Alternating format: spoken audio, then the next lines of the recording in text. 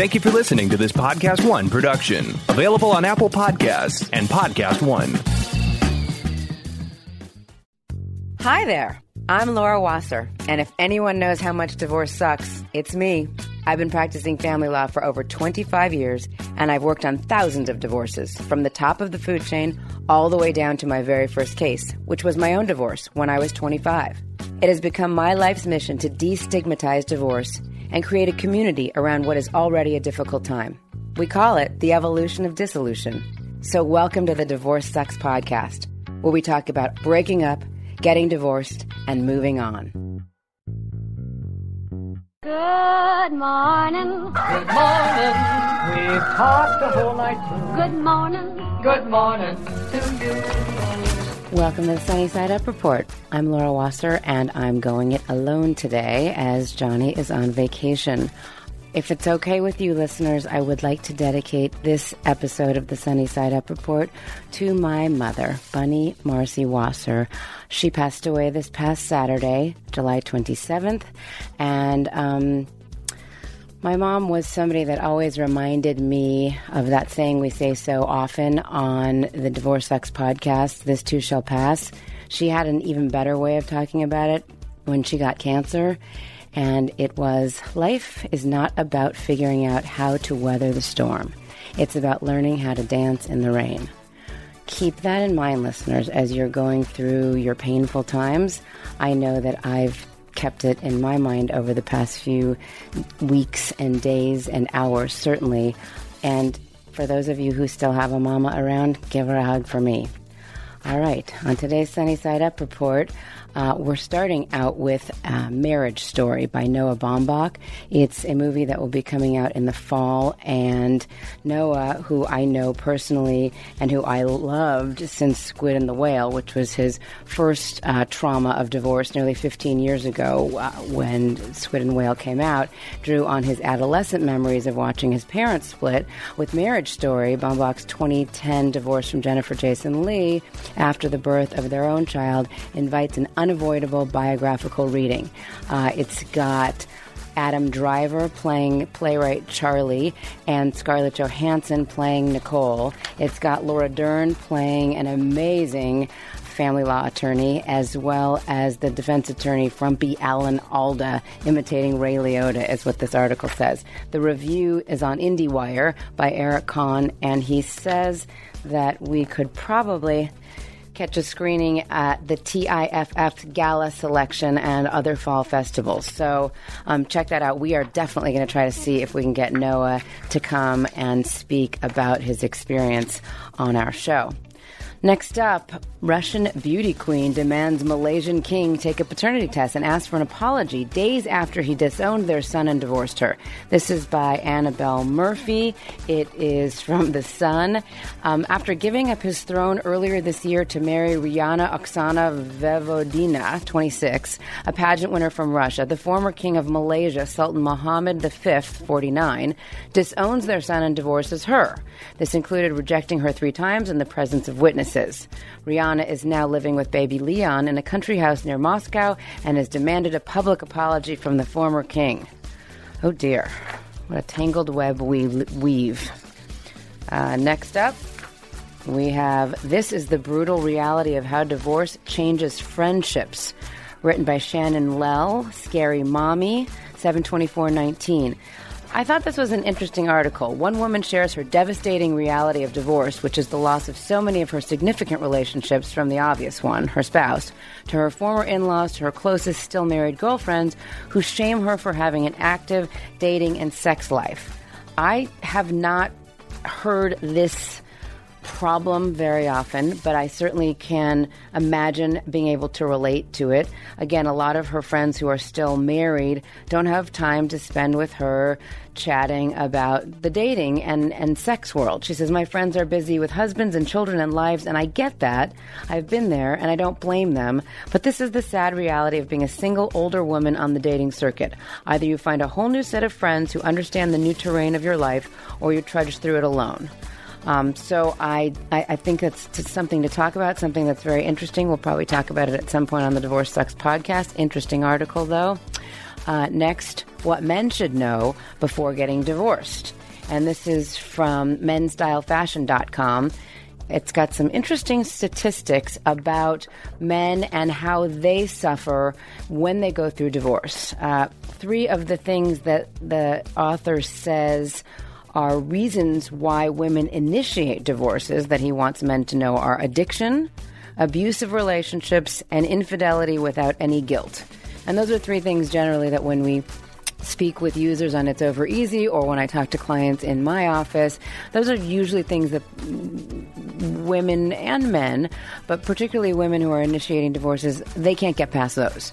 So guys, try not to be abusive, addictive, or have infidelity without any guilt. The other thing that the author tells us is that there are certain things that will prevent divorce if you are able to treat your women in a certain way. And those are, and again, I always kind of feel like these could go for men or women. Don't take her, and then my input, or him, for granted. Continue with the little gestures. Try to bring back the little things you did for her / him long before you tied the knot. Ignite your love for her / him. Never let her, him, say that you changed from what you once were. Show you care by doing all those little things that you were doing before marriage. Give her flowers or gifts from time to time. Pamper her and listen to her. The next is talk to her or him, and remember that no one is perfect. Don't expect your spouse to be the best and perfect partner. No one is perfect, neither are you. So way to get up to speed, guys. Definitely check this one out. I didn't even know menstylefashion.com existed, but I like it. Next, divorce is hard. These 7 apps can make coordinating and communicating with your ex easier. This comes to us from USA Today by Edward Baig, B-A-I-G. 7 apps and web services represent a good sampling of the choices out there today. And again, these have to do with co-parenting and communicating.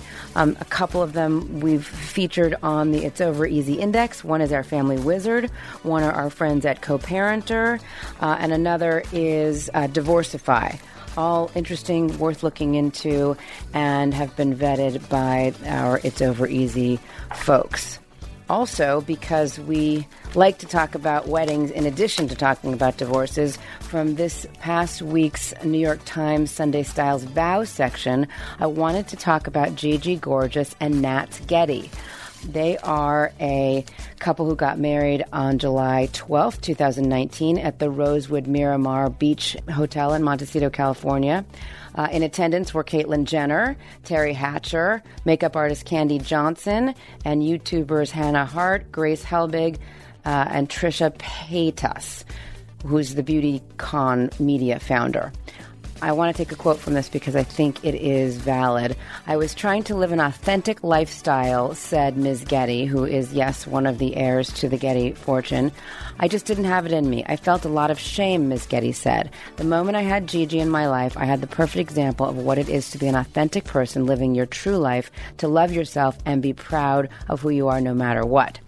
And Gigi Gorgeous, whose real name is Gina Lazzarato, 27. She's a YouTuber. She had documented her gender transition on her YouTube channel, and in the videos, which racked up millions of views, Ms. Lazzarato revealed many of the details about her plastic surgery and hormone treatments with a characteristic and good-natured irreverence. The pictures are fantastic. Mazel tov to Gigi and Nats. We love you, and we hope that with this eye to the future and your authenticity, you guys will have a long and happy marriage. Finally, from Daily Mail, Prince Andrew reveals if he would ever remarry Fergie. As many of you will remember, they were married in 1986. They split after a decade of marriage, and they've been hanging out a lot lately. One of their daughters got married, and there's been a lot of speculation as to whether or not they might get back together. He did tell Daily Mail, Prince Andrew did, that they are both in a better place, he said, and it's because we are in a better place, which is probably why we're able to remain such close friends. They are one of our perfect examples of post It's Over Easy, next chapters, co-parenting, and really being better family members when you are no longer married, and we applaud them for it. Joining us next, secrets from the C-suite and empowering inspiration from today's guest, author, executive coach, and keynote speaker, Charmaine McClary. And I also want to remind everybody, It's Over Easy is national now, so we're in all 50 states. Check us out and enjoy today's episode. Most relationships hover on a precipice for years before one party or the other finally decides it's time to jump. Coming to that decision isn't easy. Fear of the unknown can paralyze even the strongest of us, and that is why we created It's Over Easy. This podcast and our other channels to arm you with knowledge and help you find courage. It may be the end of life as you knew it, but there is a new life after divorce. Your story continues, and how you tell your story from here can strengthen your position in your personal life and in your professional sphere. Anticipating what's ahead and making plans now for how you want to re-present yourself socially and in the workforce is what we're talking about today on Divorce Sucks. And that's why I've invited today's esteemed and captivating guest to join us. She's an author, C-suite advisor, keynote speaker, and executive coach who helps leaders have their best years ever. For more than 2 decades, 98% of her clients are promoted within 18 months. She's worked with leaders in 27 different industries across 5 continents to financial and professional success by coaching them to reframe and represent. And today, she's joining our conversation to share some transformational strategies that can help you represent yourself after a breakup and reframe your divorce story. Welcome to Divorce Sucks, Charmaine McClary. Thank you. That was a good lead-in, right? Yes, I love it. And you guys can look on our social media when this episode drops. Her dress is just to die. I mean, it's really good. I'm a little coveting over here. So, Charmaine, tell us a little bit about yourself, because I think our listeners want to hear your background so that we can then move forward to what it is that you do. So I've had my practice for over 20 plus years. And what I say is I help smart people get promoted and communicate the big picture.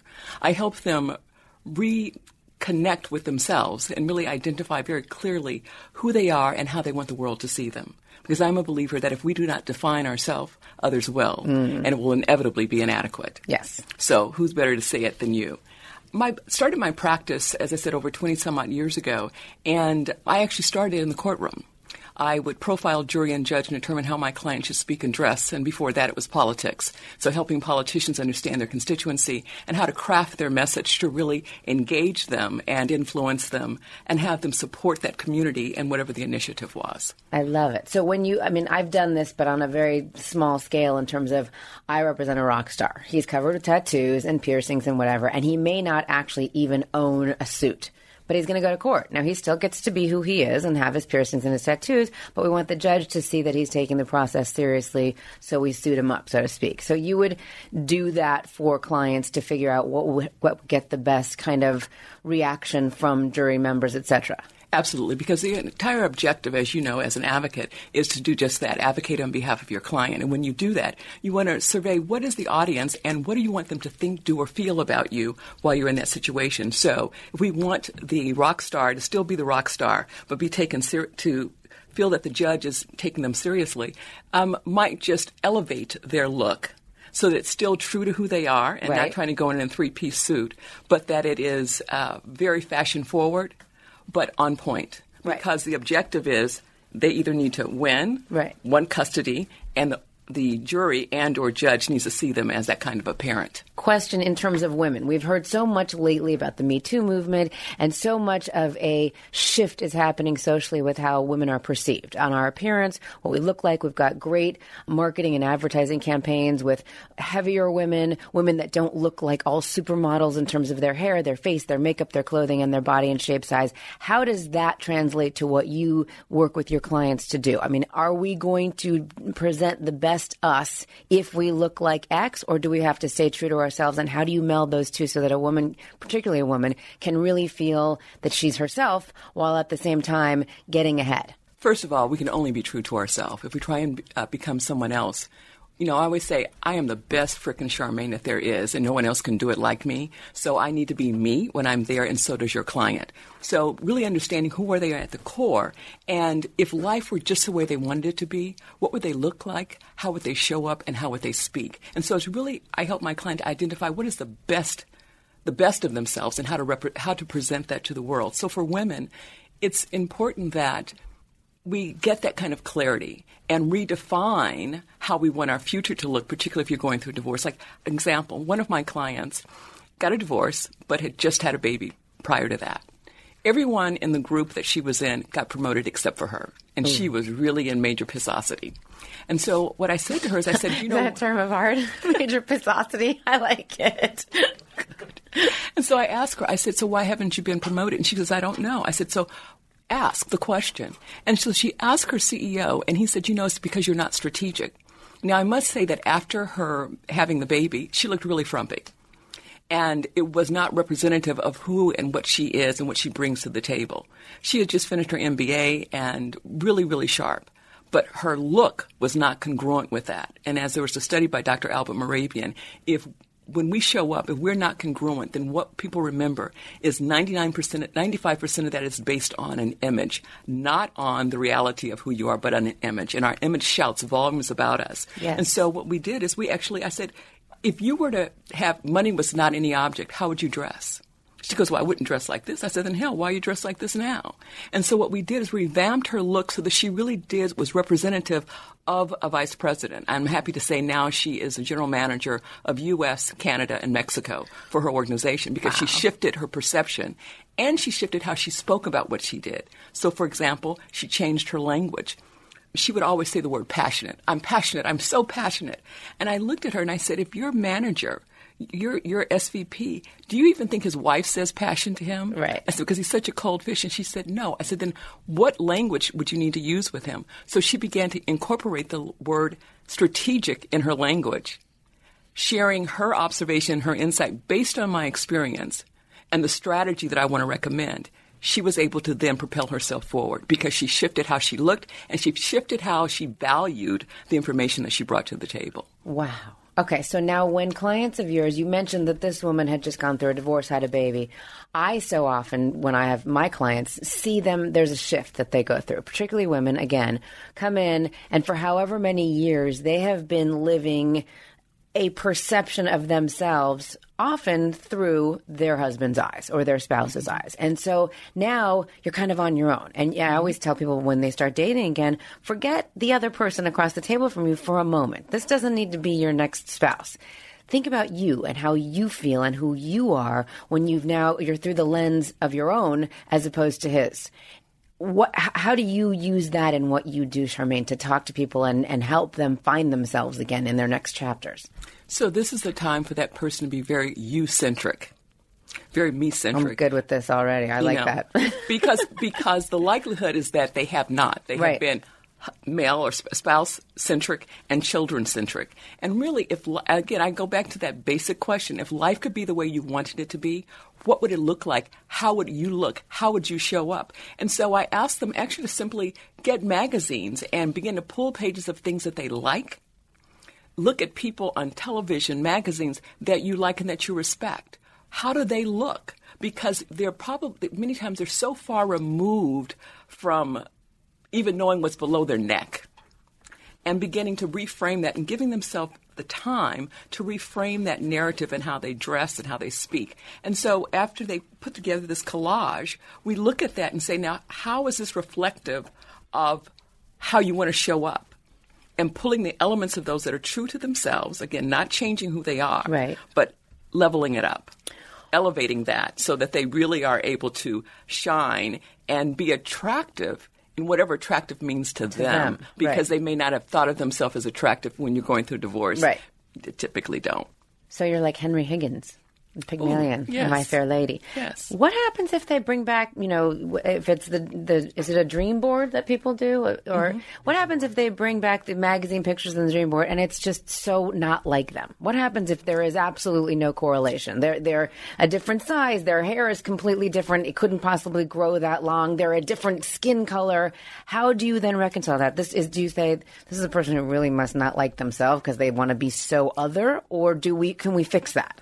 I think that it's fixable as long as they want to be, quote unquote, I say fixed. It's really evolved. Right. So a client, this is many years ago, when we began working together, I looked at her and I said, did you really like Elvis Presley? And she goes, how did you guess? I said, well, hell, if I look at your hair, it looks very much like, Priscilla. And so that was you were going to say it looked like Elvis. that was a really great time in her life. Right. And so what we like to do is hold on and not have that change. And so really pushing that envelope and I challenge them. I give them some really hard questions. Like, why would you want to show up like that?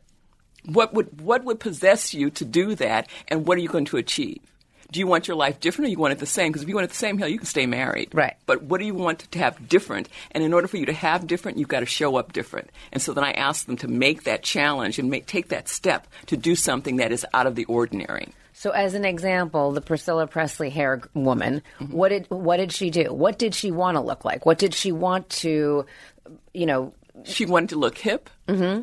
She wanted to look sophisticated. She just didn't think that it was possible for her. Okay. Because someone else, again, had defined her narrative. And so as she began to really be honest with herself about how she wanted to show up, she didn't think that she was allowed to do that. And so what I do is I take photographs of my clients in their new outfit or however a new haircut so that they can begin to see, like, this is actually what you look like when you're showing up to be the real you. Right. Because that other is somebody else's definition. And it's usually that they don't feel that they have the permission. And I say now is the time where you can give yourself permission to do whatever you want to do. Right.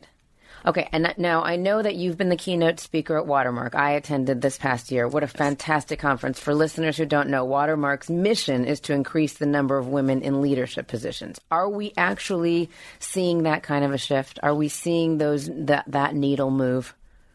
I'll say it's a push-pull. And I'd say with this administration, it doesn't help us. It really doesn't. It doesn't help us at all.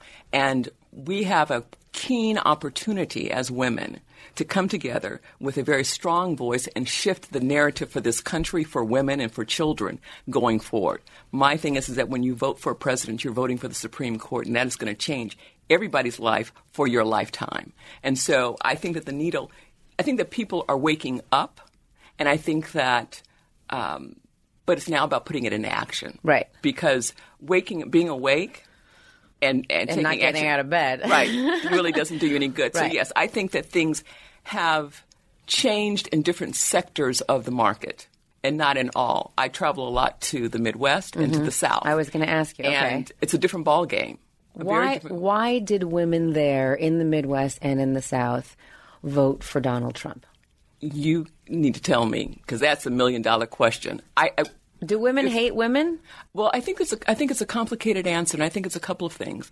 I think that many women actually saw Hillary Clinton and felt that if there's a female president, I might have to show up differently. I might actually have to be accountable, and I might actually have to push through what I don't want to and be fully responsible. And there are some women that don't want that. Right. They absolutely don't. They want to remain in the traditional relationship because it's safe. They get to hide, and they get to blame someone else. And I'm a believer you get out front, and you be your own advocate. So I think that some of it is fear-based, and I think that some women actually feel that they are protecting, in some perverse way, protecting their family and their husband because they may have to actually compete with a woman.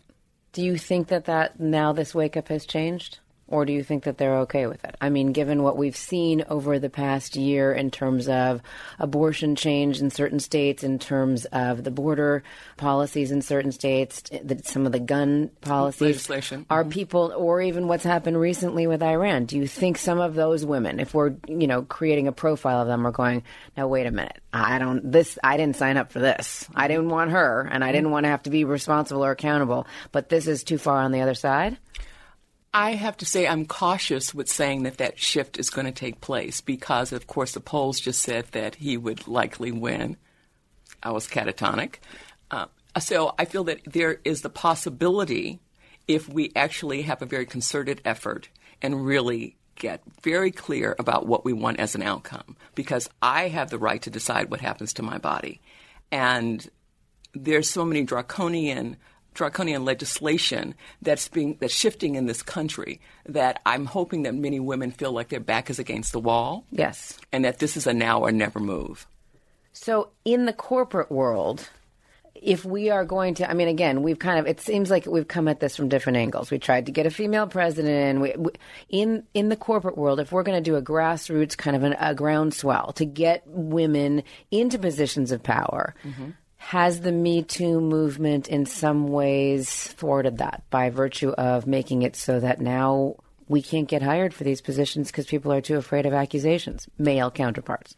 So I think there's two things. One, Me Too movement has definitely been to our benefit. Absolutely. I mean, it's a voice that's been roaring in the background, and now we are actually raising our voice. The other is that SB, I believe it's SB 126, that was signed by our great Governor Brown, so that publicly traded companies have to have women on their corporate boards. And I am a believer, and my passion is to change the face of corporate America. And how you do that is at the top, because the people that are in the boardroom are the ones that set strategy and determine what happens. And so we have a wonderful window of opportunity, but we must seize it. So we must organize, we must be grassroots, we must really push forward at every level in corporations and in government to make that difference. And what I see is that we have a commitment to the future. And if we say we are who we are, then we really have a commitment to the future. We have a commitment to children to ensure that they have a different future. In order for that to happen, we must take action. And those of us who are mothers, and those of us who may not have been in the workforce, is it too late for us? Or could one of us come to you and say, 2 kids, both in school now, at least until 3 or 4 in the afternoon. I'm getting divorced. I want to get back into the workforce. I may not start at a top level, but I could work my way up because, boy, I am a monster. Put me in that world. Get me a job, Charmaine, and I am going to just kill this. So it's never too late unless you're dead. Okay. So there's always an opportunity. Okay. And because we typically know we're going to get a divorce, it's rare that somebody actually comes to you and you're surprised. Right. You've been having the telltale signs, you just decided to ignore them. And if you feel that that's impending, you have an opportunity to create a strategy so that you win. When I say win, it's not about winning in court, but it's that you win for yourself and win for your family. Right. And so I would say to any woman who knows that you're going to get a divorce, that provides you with a runway to create a strategy, to do volunteer work, to expand your network, to go and do a lot of outreach so that you begin to understand what the landscape is and decide what it is that you want. Yes. Because you don't have to take anything if you're planful and if you know what it is that you're looking for. So you can begin to make those connections. And there's a book that I really recommend called Power Questions by Andrew Sobol. It's really beginning to observe. And as you observe, look at how people dress, how do they speak, how do they carry themselves that are in positions that you're interested in. And no, it might mean that you might not get in that position for another 3 years. So from where you begin, you can begin on a wonderful platform if you set yourself up for that. So you might be the best organizer in the world, or you might work on a fundraiser or with a nonprofit on their board. That nonprofit board provides you with access with people who understand what your skill set is and what the value is that you bring to the table. And they can be advocates for you because you let them know what it is that you are looking for.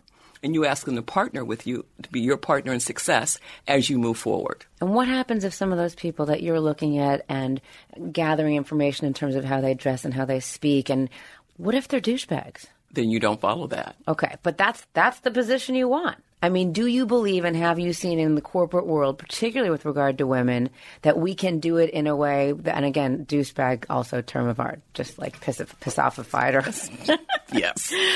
Is that doable? I mean, you can emulate the good parts, the parts that are strong and good, but what if the way that these people are getting ahead? Remember when Michelle Obama said, when they go low, we go high? Mm-hmm. And now we're starting to think, well, no, maybe when they go low, we got to go low too, because that was the best way that we could compete. Is there a place in corporate America where you can be ethical and you can be kind, but you can still get ahead? Absolutely, because I know many women who do. Okay. So it's absolutely possible. It's a matter of identifying, again, who are you and how do you want to show up? And I call it almost like beating people at their own game. I don't have to do it the way someone else does it. But if I do it the way that I know how to do it, that is disarming and that brings people into the fold, then I can be successful with that. So you don't have to emulate everything. But in fact, when you're observing, you understand what doesn't work and what turns people off because they actually want something different. That audience wants something different, and you may be that absolute solution to that.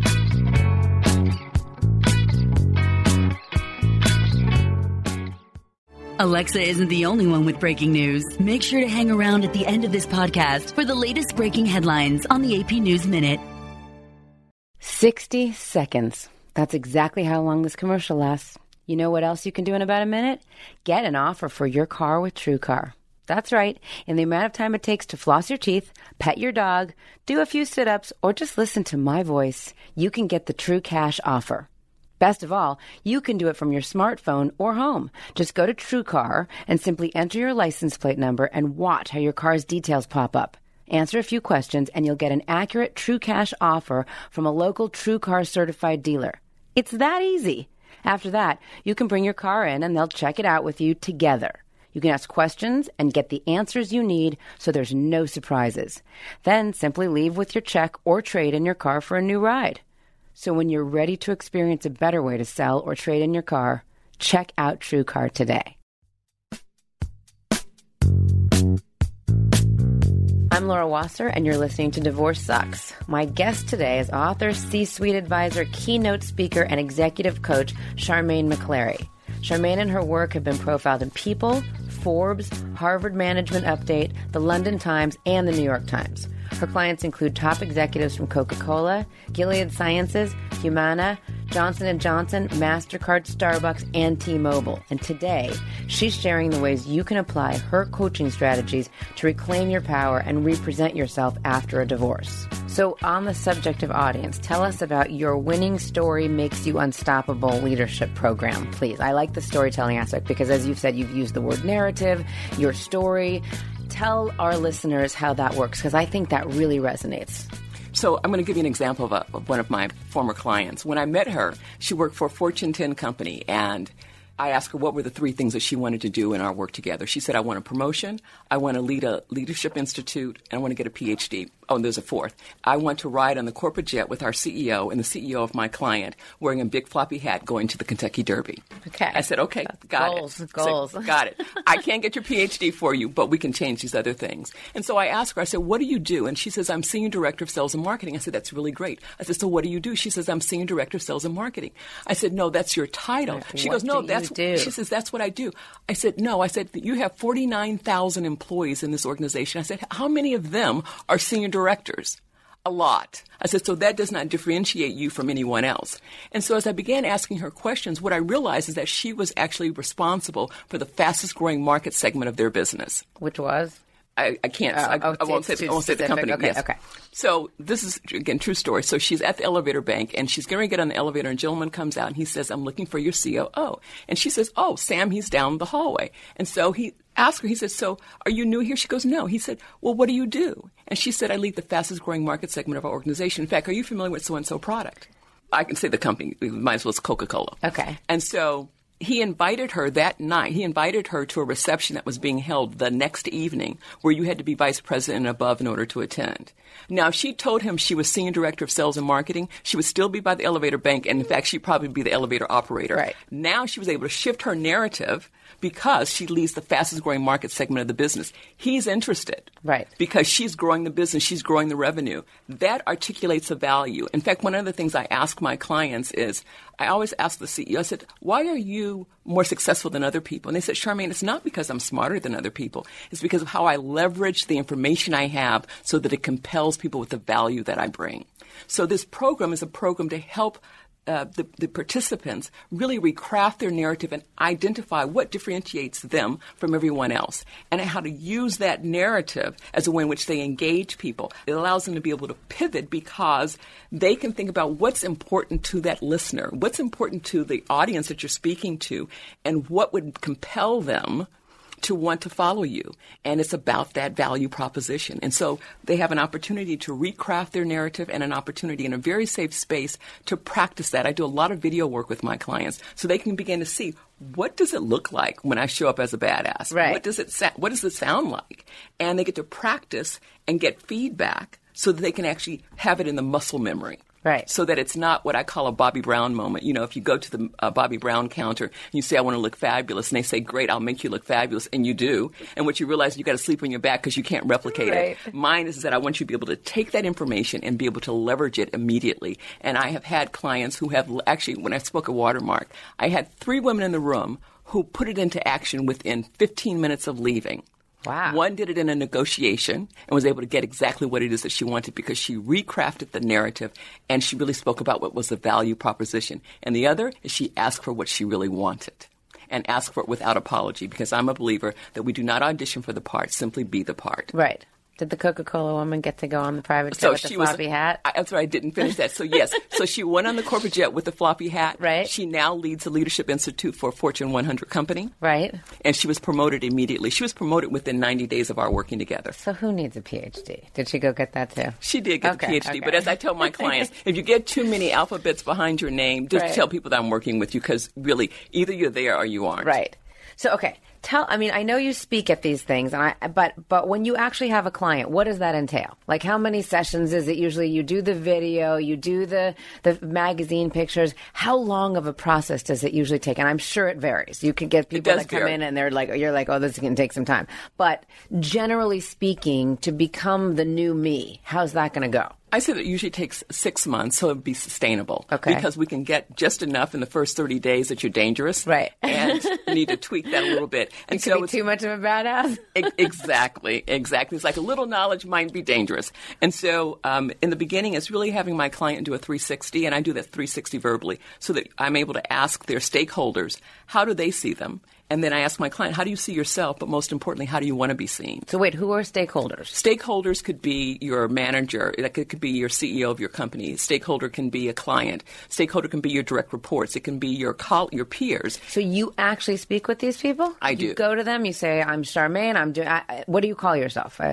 I call my corporate coach or a corporate coach, okay. An executive coach, and what I tell my clients is you can tell people anything you want about me. Okay. So if you need me to be whatever, I will. So you call them up. I call them up, and with my client's permission, and I ask them what are the person's top 3 strengths, what's their one opportunity area, and what's one thing that they can do to change how they show up in the business and affect positive change immediately.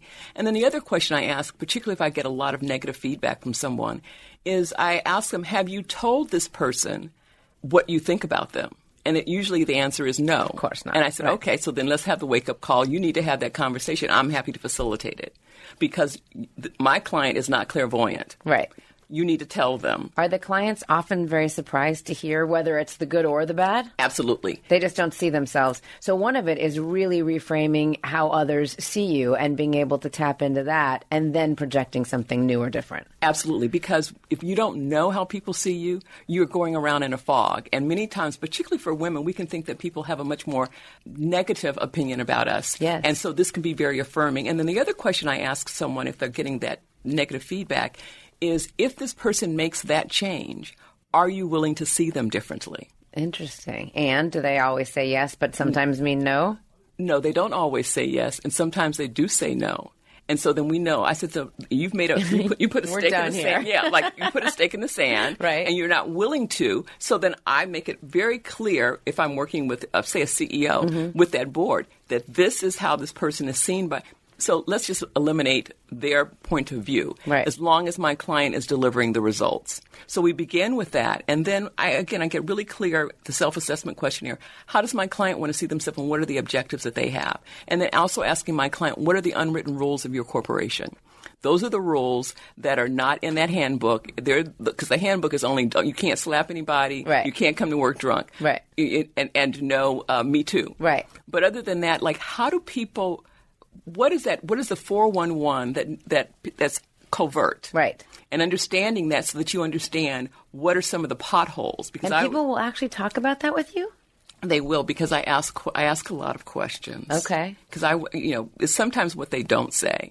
Right. And so then I'll reframe it and say, so does that mean X? And they'll go, oh, yes. So it's finding out that kind of information. And then what I ask my client to do is to, for example, one of my clients was the SVP and it was talking with his CEO. And I said, I want you to have a conversation with your CEO and let your CEO know what you're working on. And because people typically only see you when you do something really bad or really great. Right. All the subtlety in between in terms of incremental change, people don't see it. So I said, I want you to go to the CEO and let the CEO know that these are the 2 areas that you're working on, and that you need his help to ensure that you make it, and that you want him to, real time, when I'm doing something really great, let me know. And when I'm not, let me know that as well, and let's talk about what needs to be different. Right. So that way, it's a partnership and it's a dual accountability. Right. So it's not all just on my client. It's actually about that relationship. And he's invested. Absolutely, because you want the person invested and you want to shake hands at the end. So I want to ensure, Lord, that you are actually committed to my success, and I appreciate that partnership. So when I show up looking fabulous, I want you to let me know. Now, do you ever have a CEO that says, there's just too much time? I don't have time. This is my employee. He or she needs to do good on her own. Don't ask me for all this input. Bring me the results. Oh, absolutely. I get that all the time. And I say, well, how much is it costing you if you aren't getting it? Because it's all about the dollar. It's all about the dollar. And I forgot the gentleman's name on the Black Godfather. Avant. Yes, Clarence. It's Clarence. Clarence it starts with a number and it ends with a number. Wasn't that the greatest? Oh, the best. And they kept going back to it and he kept saying it. The best.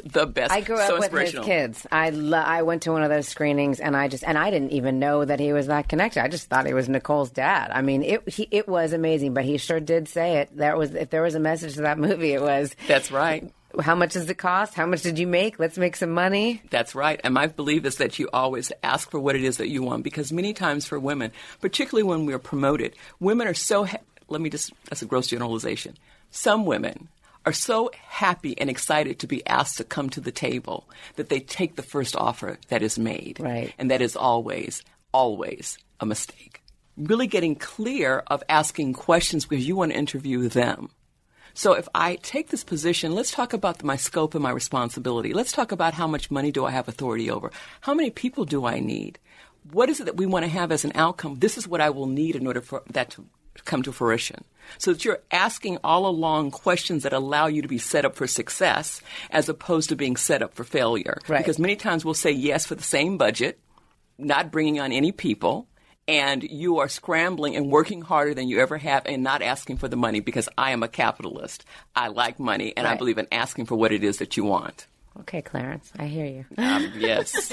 I got that from my daddy, who actually used to talk about Clarence, and I didn't really know who he was. Right, but we all grew up in L.A., or at least in Southern California. Yes. So, okay. When women do some of the things that you're suggesting, we are often looked at as aggressive, pushy, overreaching, whereas our male counterparts would just be, hey, he's a great worker. He wants it. He's going for the gold. How do we, until some of the older white guys up there die, how do we change that perception? How can we be aggressive and pushy without it being looked at negatively? That's what they want. If they want the dollar, don't they want us to be that way? Why is it perceived so differently when a woman comes across that way? Because we're not accustomed to see. Most men are not accustomed to seeing a woman in a powerful position. In 2019? In 2019, absolutely. And if you think about it, we are so slow to make change. If you think about during the Bush administration with Barbara Bush. Yes. Barbara Bush was independently wealthy. That's why she never worked. But people thought that was the iconic way in which to be a woman, and Hillary was in disdain. But it was not based on the reality, because the reality is that there are two-income households because people cannot afford to have one. And I think that we get caught in an old idea about who we are, both the men and the women, and then we play to that. And so for me, it's not asking for permission to be who you are. It's not asking for permission if you're speaking. I've seen meetings where, a woman, you say something and somebody else, a man says it 15 minutes later, and they go, oh, my God, brilliant, I just love it. And it's simply, all you have to do is in that meeting is you say, Brian, you're right, is brilliant. In fact, here are 3 strategies that are going to deliver this to market. So you don't get offended, you don't get bent, you just kind of... You get bent and you win. Okay. Okay. So, now, again, so much of what we're talking about today has to do with male-female dynamic. What happens when that Barbara Bush... who may be independently wealthy, or maybe was wealthy because they didn't need a dual income household because husband was making enough. Now they split. And whether she wants to do it for actual true economic reasons or really just, I got to get back out there. My kids are at school. I don't need to do this. How can those women kind of reconfigure what they're all about and get back into the workplace? Similar rules? I think the rules are similar, and actually they have more latitude. If you don't have to do it for economic reasons, that gives you a lot more power and leeway. Okay. Because you don't have to say yes. Right.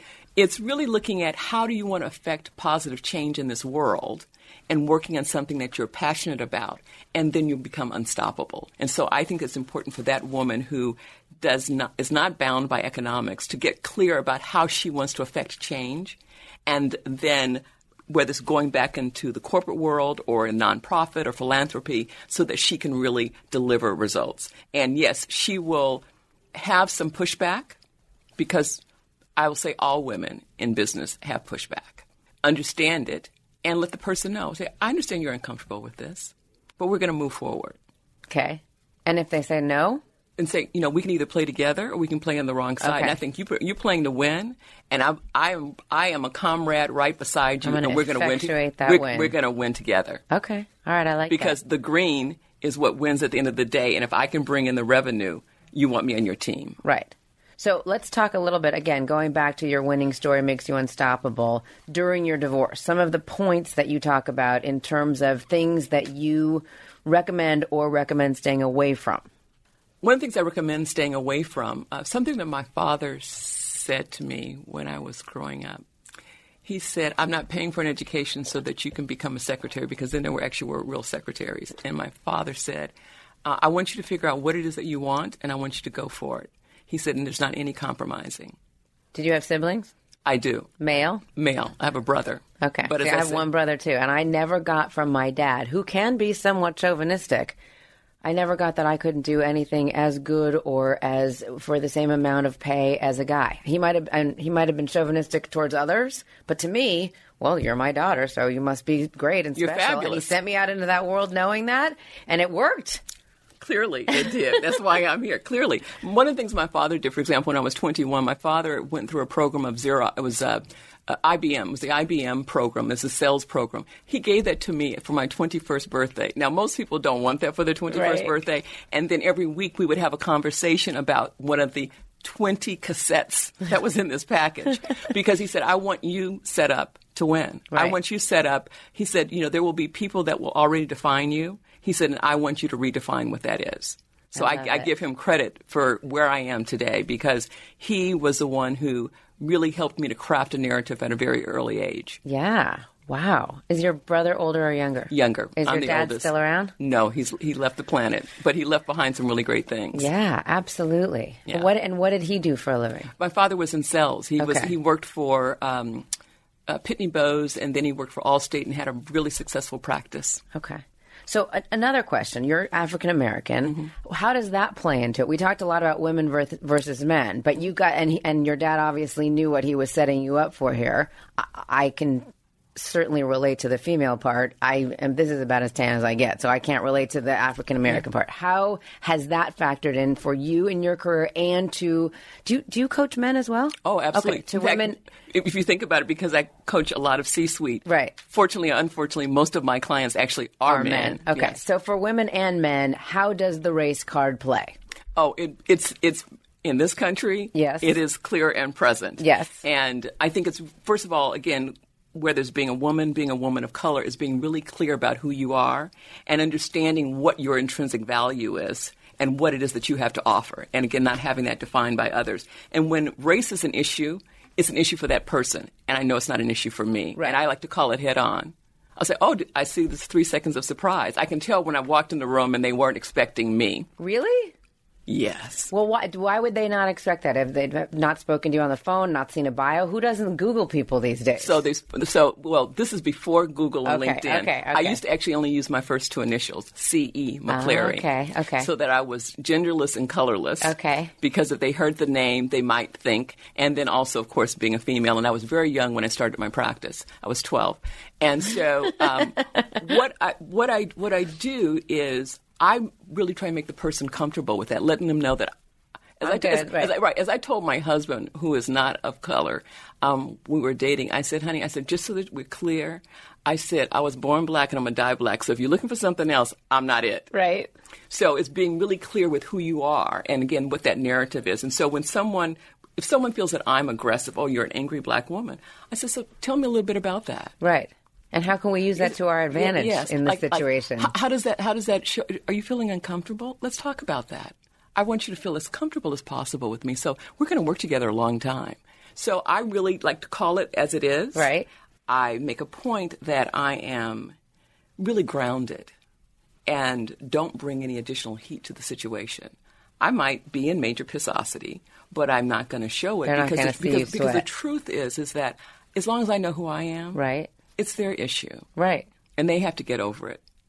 And I'm going to help them to get over it or to get under it. Right.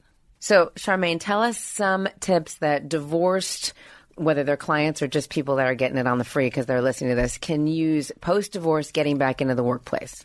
A couple of things. One is that particularly for women, what can happen when you're going through a divorce and your employer knows it, they may feel that they're really being in your best interest by saying, don't work so hard right now. You don't really have to worry about partner track. You really don't go for that promotion right now.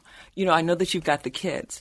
And so what you need to do is reframe that for them so that you're not losing ground, particularly at a time when you might need to bring that economic cash to the table, and letting the person know, saying, I really appreciate you're looking out for my best interest, and really what would help me most is if you help me to succeed right now. Right. Because I actually have, what I've gotten really clear about since this divorce is what matters to me and being very intentional about my life. And so I have someone to be with my children. I'm free to travel. The only day that I don't travel is Thursday.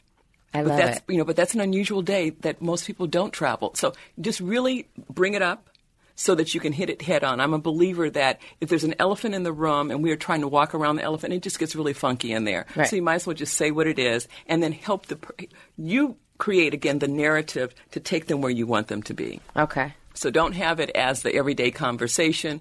If you have a person that you can confide in, do that with that person. Or if you have a spiritual community, you do that with them. But don't bring it to work because it is just that. It's work. Right. As the former CEO of Netflix said, this is not a family. I'm not your family. Right. This is work. Right. And understanding that distinction. And the other is having a board of advisors. Everyone should have a board of advisors. And the person doesn't have to be a formal advisor, but you need to have a person who I call is like the librarian. They have all the 411 on anything that you could ever want to know. Then you want to have a person who is a subject matter expert, somebody that knows a particular area that you're interested in, and they know it well. And then you need to have the person who is wonderful at networking, and that is the connector, the person that can connect you to who you want to be connected to. And then you have that person who you can cry on their shoulder. Right. But those are the kind of people that you need to have. You need to have somebody who's also going to tell you the truth. Right. So you need a support team. You absolutely need a support team because we cannot do anything by ourselves. Right. Right. It really requires that. And I think that many times we can really want to go solo when we're hurt. Right. Which is when you need more people around you than ever. Absolutely. But they have to be the right people. Right. We tell people that all the time. And there will be some wrongs that are well-meaning too, but you have to be able to distinguish and take that. Moms, a lot of times, moms give you all this, and they love you and they mean well, but that can't be where you lean. You need to be leaning on those other 4 or 5 that you just mentioned. Absolutely. Absolutely. So it's taking that inventory and stock of where you are in your life and what it is that you want. And the other thing I ask my clients is to get really clear on what support you do need. So, for example, I have a client who said, I would not want to be president of this company because it really is going to require too much. It'll be too much travel and just will really mess up my home life. And I said, you will be president one day. What I want you to do is I want you to look at what resources do you need in order to be successful. And so what she needed was a nanny. Well, if you can't afford a nanny, you can also have friends or you can have a college student. So there are a number of ways where money is not the sole determinant. And then also speaking with the employer and letting them know what you need to be successful. And I think that's the thing that we don't do is we don't identify what that looks like and help people to see it and they want to be a part of the bandwagon to help lead us there. Right. And the other is your LinkedIn profile. Your LinkedIn profile. So for any person who was not involved in social media when they were primarily when they were in the workforce before, it is major and important to your career. Really? It's very important. That's where they're going to look. That's where they're going to look. And you help us reframe them so that it looks right. And so give us some examples of things you change or recommend. So my former internist, her daughter had her photograph on LinkedIn, and she's a professional. She's an architect. And the photograph was from a wedding reception. So there was cleavage, that coy smile, which looked great for her boyfriend, but it does not work for LinkedIn. I called her up immediately and said, I love you. You didn't ask for my unsolicited opinion, but you need to take that photo down. But that goes on a dating site that does not go on there on LinkedIn. Exactly. So making sure that you have a photograph that looks really crisp and polished, going in and have your makeup done professionally before you have that LinkedIn page done, and then also hiring a professional to help you rewrite your LinkedIn page. Okay. A professional that does that for a living, and that you also know that they get really great results, because everybody that has a shingle outside that says they can help you with LinkedIn isn't qualified. Well, how do we know? How do we know who they are? Look at the reviews, ask other people that are successful that have used a source, used a resource. And speaking of the difference between something like a LinkedIn and a social media, so what happens if your employer, how careful do we have to be in this day and age about what we have on our Facebook page or Instagram page versus what we would have on LinkedIn? Like, she takes that picture of herself with the coy smile and the cleavage, and then she posts it on Instagram.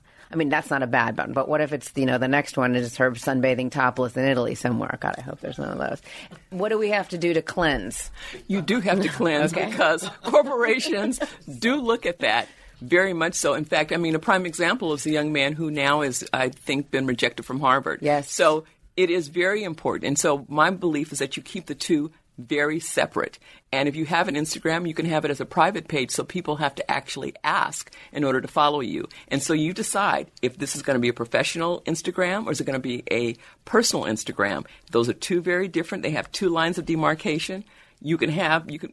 I wouldn't be topless on anything that's social, period. You never know where it's going to go. Kids? I know. I'm amazed at some of these kids. I'm like, they can go on there when they're looking at your college applications. Exactly. Like, my thing is don't play there. Right. It's not worth it. It's just really not worth it. It's like going to a company function. You go to a holiday party. And I let people know it is a work function. Right. This is work. It's not We're for you not to get your drunk. family. Right. This is not for you to get drunk. It's like, this is work. Right. And so understanding that distinction, and then look at who are the people. So people that are doing what you want to do, what does their LinkedIn page look like? What kind of experiences have they had? So my thing is, you decide where you want to be, and then you identify what experiences you need to have, what you need to have on your resume, who you need to know, so that you can really handle your career strategically. Right. Strategy is queen. Right.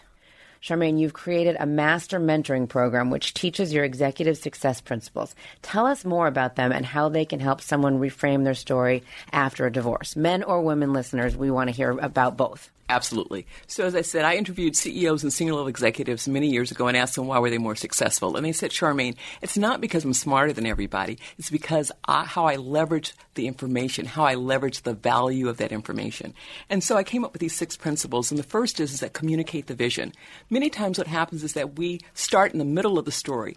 I want to know, are we going to Kansas? If you have children and you're going to take them on vacation, if you say we're going to go to Disney World, you have children that are on their best behavior for those 2 weeks leading up.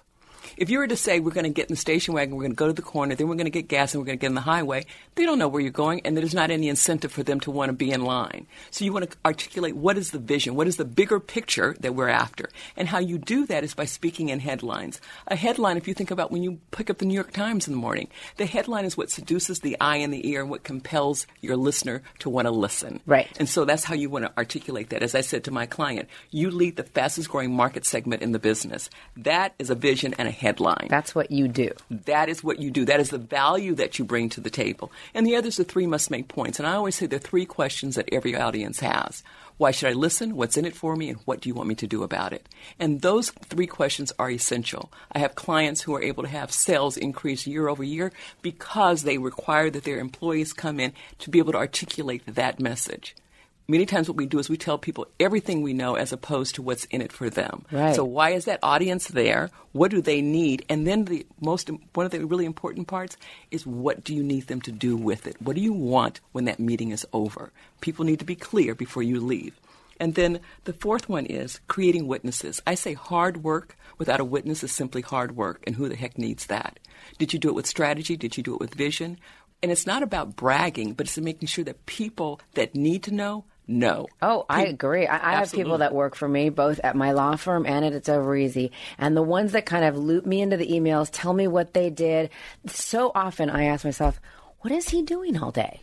Absolutely. Or, what is she doing? Now I know. I don't have to ask. I know that they're being productive. I can see it and I see the results. So that's huge. I'm giving you the flip side as an employer. I like to be a witness. Make me a witness. Absolutely. Because now that you know that person's advocating for you and vice versa, you want to have the advocate also is the person who is speaking for you when you're not in the room, because when those decisions are made about who gets promoted, who gets hired, you want to make sure there's somebody in that room that's speaking on your behalf. Right. And you help create that narrative, what I call is that song that you have them sing for you. And then the other is that I say don't audition for the part. What's that mean? Many times you got it? Yeah, exactly. Many times we audition for roles we already have. You've been hired. They're paying you the big bucks. They expect you to come to the table with a point of view. Okay. And an insight. And so if you're coming to the table and you're asking for permission, you don't need to be there. Right. I always say the meeting you need to attend is the meeting that cannot take place without your brilliance or your insight. Nice. Okay. That's what's important. If it doesn't require that, then don't go. And then the very last is that embody your message, making sure you're walking, talking, and acting the part. How are you showing up physically? One of the things I don't I'll be dating myself if I use that example. I was just going to say, Leah Coco, when you think about how powerful people use space, right? They do just that. They use space. And if you are taught to be a good girl crossed her legs, crossed her hands, and folded her hands, and didn't take up space. Right. Powerful people take up space. I think I'm a big woman. I have always thought that, I think I'm a big woman. And my best friend, who's 5'10" and a wingspan of an eagle, she says, I'm sorry, Charmaine, but actually you're not. I said, in my mind, I am. Right. And so really thinking about how do you use space and becoming comfortable with using your body, become comfortable using your voice. Because your voice, particularly today, many times you will live in a virtual world. People never see you. Right. Everything is handled over the telephone. How does your voice sound? And if you don't like it, you can be guaranteed that the person on the other side may not like it. Have you had people be able to change their voices? Absolutely, because you can lower your voice by register with different exercises that you do. Right. If someone is a singer, so it's actually taking a deep breath, letting the belly out, and then allowing the breath to come through so it almost sounds like so that it really begins. And what that does is it deepens the register of your voice, and it allows you to become more conscious of how you speak. You want to have a voice that people want to listen to. Yes, and so I say absolutely. record yourself, listen to it until you begin to love it. Because when you love it, other people will. Something else that someone can do is using a mirror on their desk. Again, our world is virtual. Ooh. You work with people all across the world. And how you look is what people hear. If Right. you're pissed off, that's what they hear. So if you have a smile on your face, there's warmth in your voice. And Yes. so you want to think about that. Do you watch The Good Fight? Oh, my God. Is it the best? I love it. So you know the thing when they do the thing on the phone and they're supposed to be smiling and have the mirrors? That's a horrible example of what you're saying. But isn't that a good show? Oh, Best show. Oh, my God. Okay. I love it. We could do a whole thing on that. My husband and I, we fight. We're like, no, we're watching it now. Yeah. It's great. I agree. So- All right. And so then those are some of the applying the things. principles to divorce. Just give us that and I'll let you go soon. But I have to hear. So applying the ESP to divorce is leveraging, again, how do you want to show up physically? Like, again, how do you want to look? Do you need to change your haircut? Do you need to change what you're wearing? If you are always in sweatpants and flip-flops because you are going to pick up the children, there is a different day and there's a different look that you have. Also for women is that men can go business casual and wear the polo shirt. I don't ever want to see one of my female clients in a polo shirt. It looks really bad. They weren't made for us. And so really just like elevating it just a little bit, having either a jacket or if you don't want a jacket, having a really pulled together like hip look. You have it might be an oversized vest, but you want to have that authority piece on your body. And again, your voice, how do you want to look, and making sure that you're showing up that way. And also expanding your network. So when I talk about creating witnesses, who are the people that are in your network right now that you can leverage, that can help you, that can partner with you so that you can soar? Because divorce is not the end of the world. It's just a bump in the road. And no one grows up going, oh, my God, I can't wait until I get a divorce. No. But it happens. Right. And you just figure out, like, look, the best is yet to come. Yes. Oh, I love that. All right. So, Charmaine, you've created a master mentoring program which teaches your executive success principles, ESP. Tell us more about them and how they can help someone reframe their story after a divorce. Also, just to note, I know that you're going to be speaking about them this fall in Chicago at the Transformational Leadership Program, correct? Correct. All right, so Absolutely. Tell us. So these principles, the executive success principles, communicate the vision, speak in headlines, your 3 must-make points, don't audition for the part, create witnesses, and embody your message. These are 6 powerful principles that you can leverage to move yourself forward, to level yourself up, and to make sure that you are seen and heard and not a well-kept secret.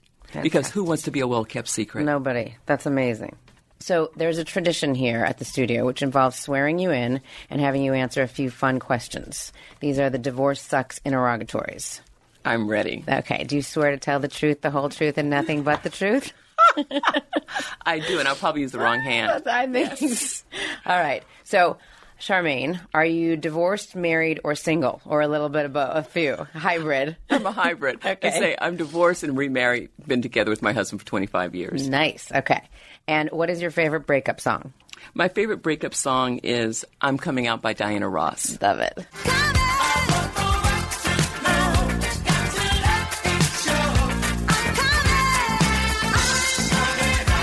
And what would you say to cheer up a friend who is going through a breakup? I see you. I hear you. You're freaking fabulous. Pack your bag. Let's go to Paris. Nice. That's the best one yet. I want to be friends Paris with you does when I break everything. up. Yeah. What romantic comedy could you watch on repeat? Love, Actually. Love. Love is everything. You and I have very similar taste in watching, I'll tell you that. Thank you, Charmaine, for sharing your C-suite executive wisdom. Please tell our listeners how they can reach out to you and how they can download the full executive success principles.